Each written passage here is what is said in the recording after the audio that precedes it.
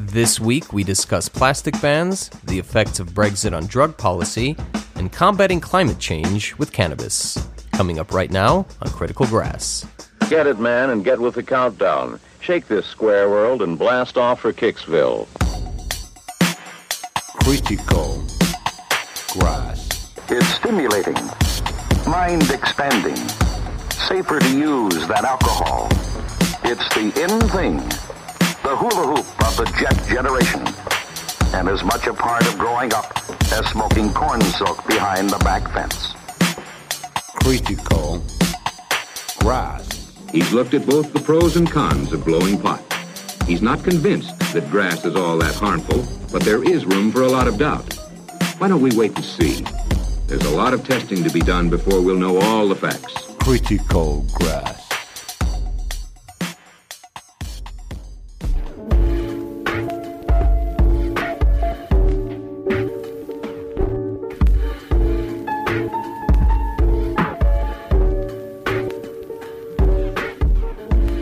My name is Lewis. I am from the United Kingdom, and I am a policy advisor to a UK member of the European Parliament who sits on the Environment Committee.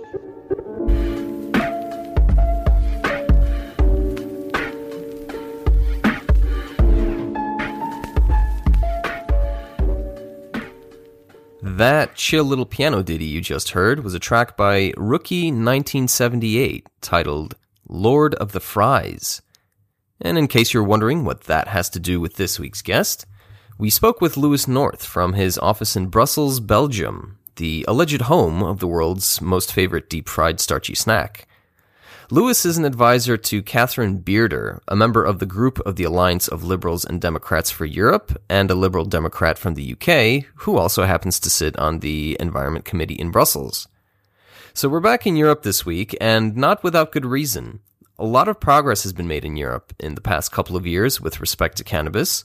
More and more countries are embracing the production of hemp, and CBD has also made quite a splash with loads of different CBD products being available all over the continent.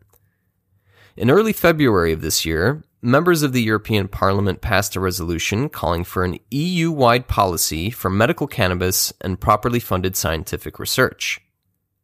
Several EU countries have legalized the medical use of some form of cannabis or cannabinoids or are considering changes to their legislation.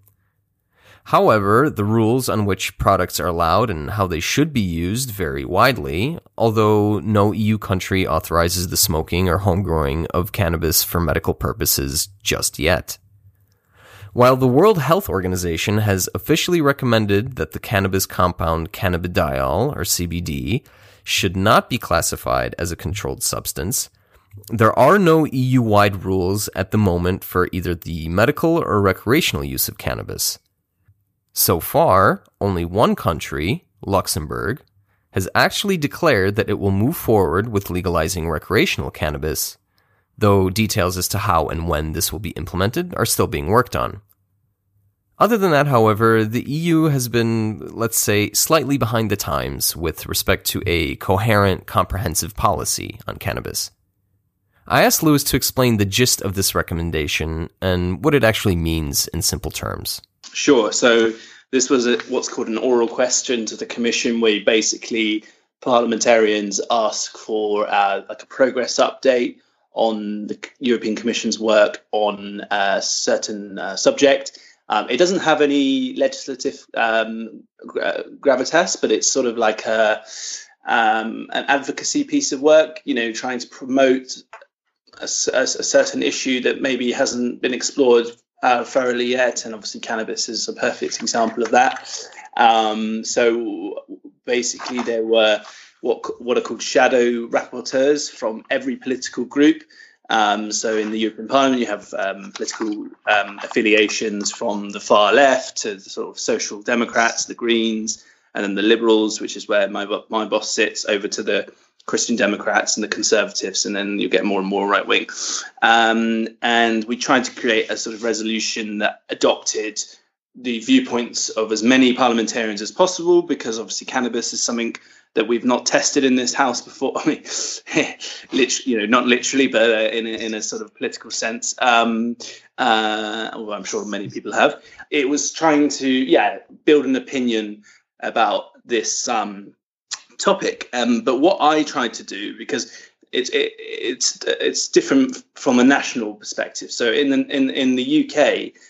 The Liberal Democrats, which is what my MEP is a member of, it's a political party, and we are in favour of full legalisation of cannabis as long as it's regulated and other certain checks and balances, to basically take it out of the hands of the criminals into the hands of companies, so it provides tax profit, exactly the kind of thing that's going on in the USA and elsewhere. And while that's an important discussion, we tried to make this specific resolution about medicines, because that's really a national competence, whether you want to legalize cannabis for industrial, recreational, or medicinal purposes, as in vaping cannabis or taking oils. This is more about those medicines that have undergone clinical trials that derive from cannabinoids. And there's a few examples of that on the market in the EU at the moment. The most well-known one is Savatex, which is a mouth spray for sufferers of multiple sclerosis. And what we were asking for is more funding, more research into medicines that can be put on the market and be available to doctors to prescribe to people suffering from very painful diseases. And I think there's another one being trialed at the moment on for epilepsy. So there's obviously huge potential there. And what we wanted to do politically is to get as many MEPs across the House on board with this idea, because for some people just aren't there yet with the idea that, the national issue, as I was talking about legalizing, is a better way. It takes out the hands of the criminals. Treat the use of cannabis as a health issue rather than a criminal issue. There's a whole other debate on this that you've probably heard and your listeners have heard a million times. But this was just about trying to get a broad consensus of people realizing that there's a plant out there that has huge benefits for patients, and trying to get them to think about it in a purely sort of clinical way. And we managed to do that. We had a very strong support on this text. However, there were a few amendments from the Greens, and they were trying to broaden the scope. So they were basically saying that we should talk about medical cannabis, as in whether you're smoking marijuana to taking that Savatex mouth spray. And for one, it's not a EU competence to say whether member states should legalize marijuana, and also they're two very different things. If we push towards more medicinal cannabis on the market, what we were trying to do, what Catherine, my boss, was trying to do, is make sure it's of the highest quality. So someone, if, for example, was buying some oils or pills in Holland and Barrett, a pharmaceutical store, is very different from something that your doctor can prescribe you, because we'd like to see more of it in stores, but it's just the sort of political difficulty of some MEPs seeing the market open to all cannabis, to just medicines. So those amendments from the Greens didn't get passed through. In the Liberals, what we did is we had a free vote, because obviously there's MEPs like Catherine and there's some Dutch MEPs that are very socially liberal and wanted to vote in favour of these amendments, and then there was sort of more economic liberals, but maybe conservative in their social attitudes, that wanted to probably just stick to the idea that cannabis can be used in medicines, which they did. It was a very, very important resolution. It's had a good impact, and the fact that you've asked me to be on this podcast, and I've had other requests, means that people are starting to encourage discussion on this, because the problem with cannabis and cannabis activism is it doesn't have a professional lobby in Brussels, like, for example, wildlife trafficking does. There are a ton of NGOs working on how to advocate, progressive policies against ivory trafficking, ivory poaching. But in terms of cannabis, it's very disjointed. I think what needs to happen really is a sort of an association of cannabis medicinal growers or cannabis pharmaceutical companies. You know, any form of advocacy in general is good, and I think we've made a first step, but there's a long way to go to develop a proper conversation on this. So for now, the EU is just getting the ball rolling on cannabis. The resolution that the pro-cannabis MEPs have been pushing unfortunately has no legislative applicability, nor is it actually legally binding. More than anything, it's an opening salvo for advocacy across Europe. In the resolution, Parliament is asking for a legal definition of medical cannabis in order to clearly distinguish it from other uses. It also says that research and innovation on medical cannabis should be boosted and properly funded, while effective cannabis-based medication should be covered by health insurance schemes, something that the US is way behind on, at least on a federal level. But is there any promise to this resolution, or is it just a pipe dream?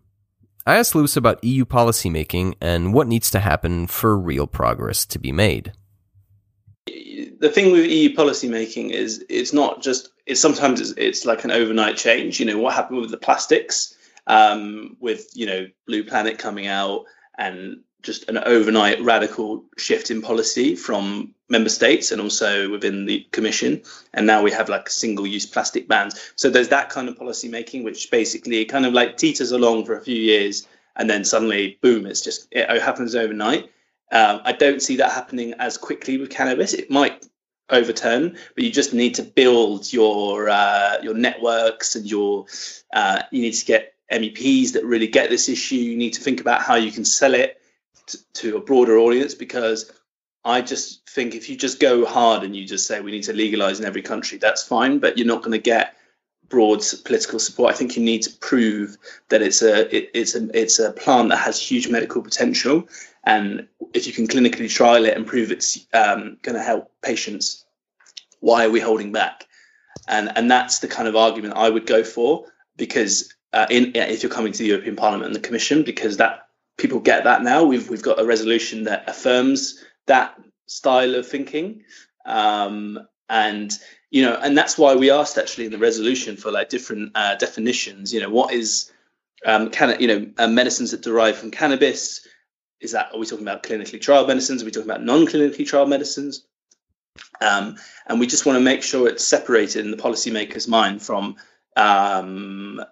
recreational cannabis. And while that might seem like a regressive step, it's kind of taking 2 steps forward, 1 step back. You're pushing decision makers to think, okay, this is actually something that is useful to the citizens. And I think over time, as patients in the EU become accustomed to taking medicines with cannabis, they'll be like, well, why are we holding back on legalizing this plant, in general? So I think it's a very strategic, but medium-term goal is just to get the public, get that public opinion to change on this, to become aware that it's got huge medical potential.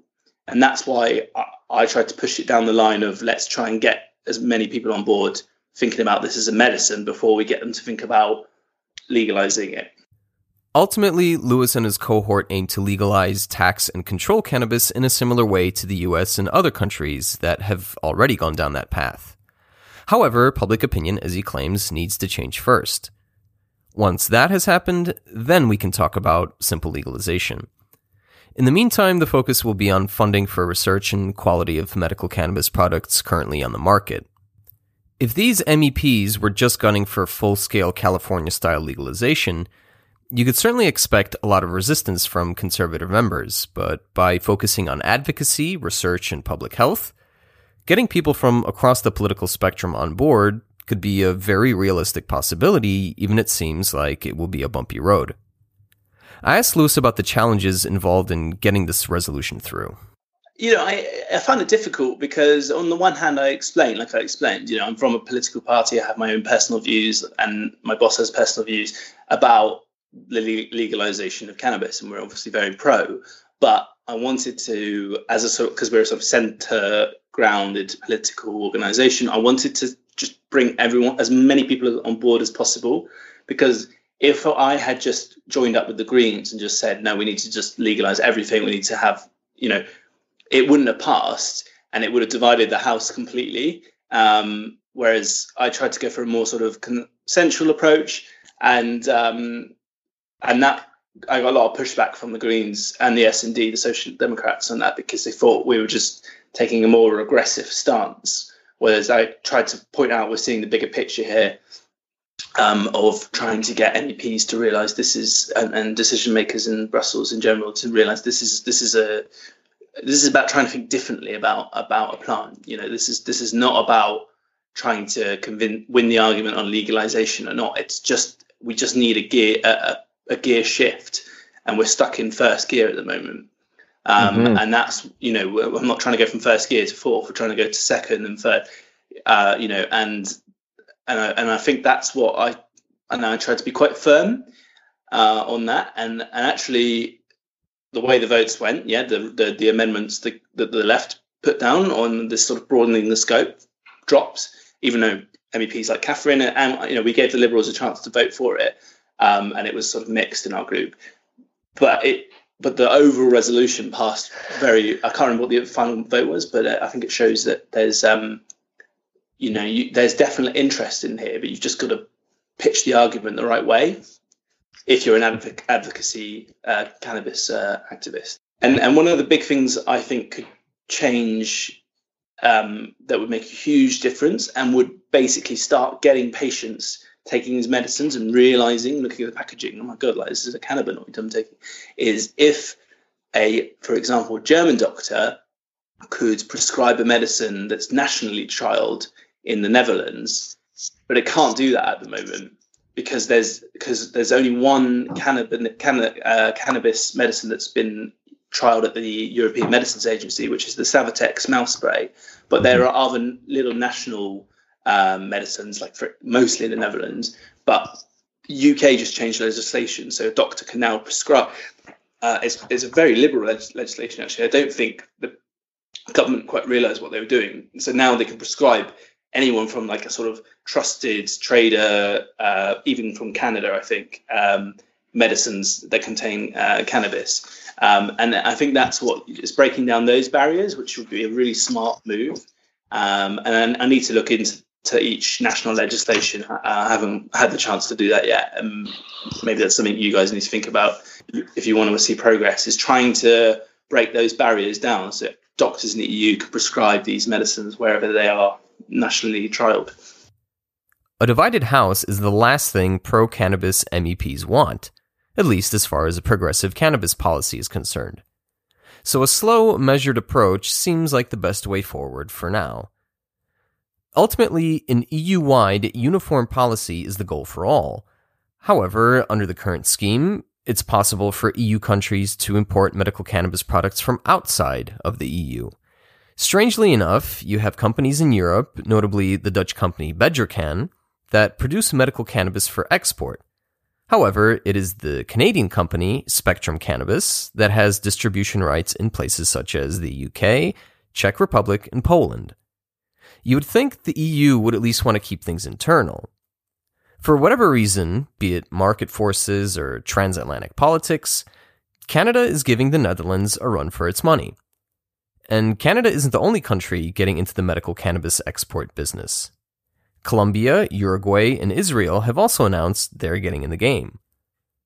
What this means for Europe in the long term is still a mystery. However, I personally am of the opinion that, to the best of their ability, of course, countries should produce medical cannabis domestically, or in the worst case, regionally. Either way, the situation seems a little messy and confusing, and with the current state of global politics, that's no surprise. But it's not the case that nothing has been attempted before in the EU. A few years ago, there was the European Citizens Initiative titled We'd Like to Talk, pun intended, which aimed at making the EU adopt a common policy on the control and regulation of cannabis production, use, and sale, which would A, ensure equality before the law and non-discrimination of all EU citizens, B, protect consumers and monitor health security, and C, end cannabis trafficking. In short, legalization and harmonization across the European Union. Quite an ambitious goal, at least for the time being, but even as of last year, the initiative was still collecting signatures. But as noble of an idea this may be, collecting signatures is not enough to push through policy across a continent of over 500 million people. So why now is this picking up steam in the European Parliament? When did the MEPs realize that the current policy needed to change? I think it was last spring it happened that they pushed for this. So basically the Environment Committee, which also deals with public health, which is why cannabis for medicinal purposes is included in it, would have pushed in what's called a coordinators meeting. I'm not sure exactly who was there and what discussion took place because my MEP is not on that committee, but they do this kind of stuff on, for example, like ivory trafficking. So I think they sort of look at hot, environmental and public health and food safety issues and decide, okay, we need to have a debate about this, create some noise, and it has, but my fear is some of the feedback from some of the sort of cannabis news groups, including Marijuana Business Daily. They interviewed me, and they were given the impression by the Green MEP that basically this was not a progressive report. We'd missed an opportunity, and it's just such a weak, pathetic argument because we are not legislating to legalize marijuana here. We're about, like I said, building the argument, building the networks, and that's why you've got to go a certain approach to this. And I think that's what we've started now. I mean, sadly, the Brits are apparently leaving the European Union. I mean, that's what I think it's 20 days now or something like that. Unless, I say that I think probably there'll be an extension, but we don't know about the long-term relationship. But it's all about the next mandate now of the new MEPs coming in, and they really need. This is a shame really because it's going to change a lot. The European Parliament. There's going to be a lot of different changes in political MEPs coming in, and I think the advocacy groups are all right, we've got to start again. Because Catherine, my boss, was championing wildlife trafficking cases and trying to fight that, and she built a sort of niche out of that. But that's one good thing for MEPs. They do you can actually get niche MEPs working on niche subjects. So if I were an advocacy group for cannabis, I would be trying to meet them quite early on and try and get a sort of stakeholder discussion inside the Parliament. Get one of these positions in, try and get some political weight, and it might not seem like it's going to change overnight, but I think the MEPs are good advocates if you can get them on your side. Brexit has certainly thrown a wrench into pretty much all plans of the European Union, at least in the short term, and has become quite the headache and or distraction, which is why Lewis was happy to talk about cannabis for 40 minutes with me in the first place. But to get back to his original point, there are lots of hot-button issues in and around the EU. Brexit obviously being the most talked about, but you also have environmental issues, particularly climate change and its effect on natural resources, which in the long term is much more of a pressing issue than Brexit, and it is also an issue that can be affected by cannabis and vice versa. Now, I'm not saying cannabis alone will stop climate change, but cannabis can become a sustainable, reliable source of natural resources that could be used across all business sectors and industries with a very small carbon footprint, if done correctly, of course. But to address the elephant in the room, will Brexit have an effect on cannabis policy either in the EU or the UK? Honestly, I don't think it will, because if this withdrawal agreement goes through next week, we're going to have to renegotiate every single aspect of our regulation. I mean, we can obviously roll over laws in the transition, but, the whole point of Brexit for the people that advocated it, mostly in the Conservative Party, is that it could weaken standards, they can move away from EU levels and, do their own thing. And I think a lot of the civil service will just be preoccupied, and therefore the ministers that are working with them will be preoccupied with renegotiating tariffs and fishing quotas and how you make vacuum cleaners, and is, people in the UK say, "Oh, well, I'm just sick of it now. I just want to get it done." I'm like, well, honestly, this is going to be the only thing you talk about for the next 10 years, because it really is just. I mean, if I'm not Swiss, but I imagine if you live in Switzerland when they were sort of negotiating the kind of deal they've got now. I mean, it must have been in the news all the time, and it's just a vacuum. It absorbs so much energy and time and space, and we are in a very difficult position at the moment. This government is a rump. It's not got any energy, or vision, or direction. But there's one thing that could happen, which is Michael Gove, who was a big Brexit supporter and very good orator, and I think he probably persuaded a lot of people in the Conservative Party to vote Leave, has actually turned out to be a pretty interesting progressive environment secretary. And he's pushed for example, he said, well, once we leave, we should stop importing foie gras.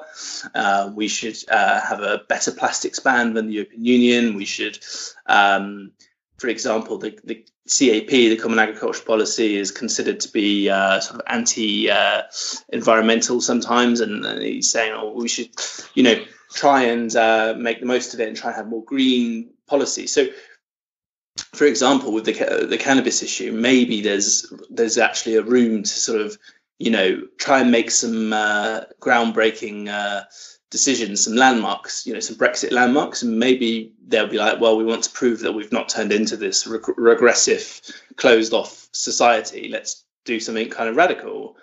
There is space for that if the political will is there. Yeah, of course, but it's got to come from the government, unless, for example, the opposition are just championing it.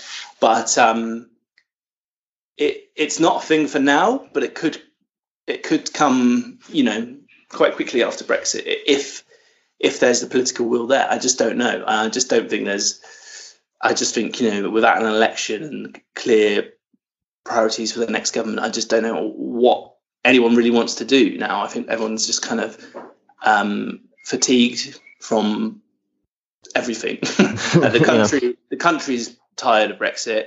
Politicians are tired of Brexit. I just don't know where we go next. I can't see a political force arriving that can deliver the change we need, because, to be honest, all the progressive people in the United Kingdom are focused on stopping Brexit, because it is clearly an anti-progressive move. It has very, very deep groundings in like sort of a right-wing and anti-liberal ideology, and I think for people like Catherine and myself and other small L liberals and in the Labour and even in the Conservatives, it's all about trying to stop this above anything else. So yeah, it's just sucked in everyone's energy and thinking. Not an ideal place to finish a podcast episode, as I have several more questions and comments for Lewis, but unfortunately we are out of time for this week. If you want to get in touch with Lewis, you can write him at lewis.north@europarl.europa.eu, or tweet at him at Lewis_North90 on the Twitter machine. Last but not least, we bid farewell to our guest. Lewis North, thank you for joining me on the program today, and good luck with all your projects in the EU, and don't get too stressed over Brexit. It'll all work out in the end. Thanks, Bogdan. It's been a treasure. You just heard episode 19 of the podcast. We have more exciting episodes coming your way, so please stay tuned. If you wish to continue the conversation we just had with Lewis North, find us on Twitter and Facebook and Instagram. You can share the podcast with your friends on social media, Spotify, and iTunes. And if you're feeling generous or want to lend a helping financial hand to a fellow podcaster, look for Critical Grass on Patreon. My name, as always, is Bogdan. You'll hear from me again next week. Keep cannabinated and carry on. Peace.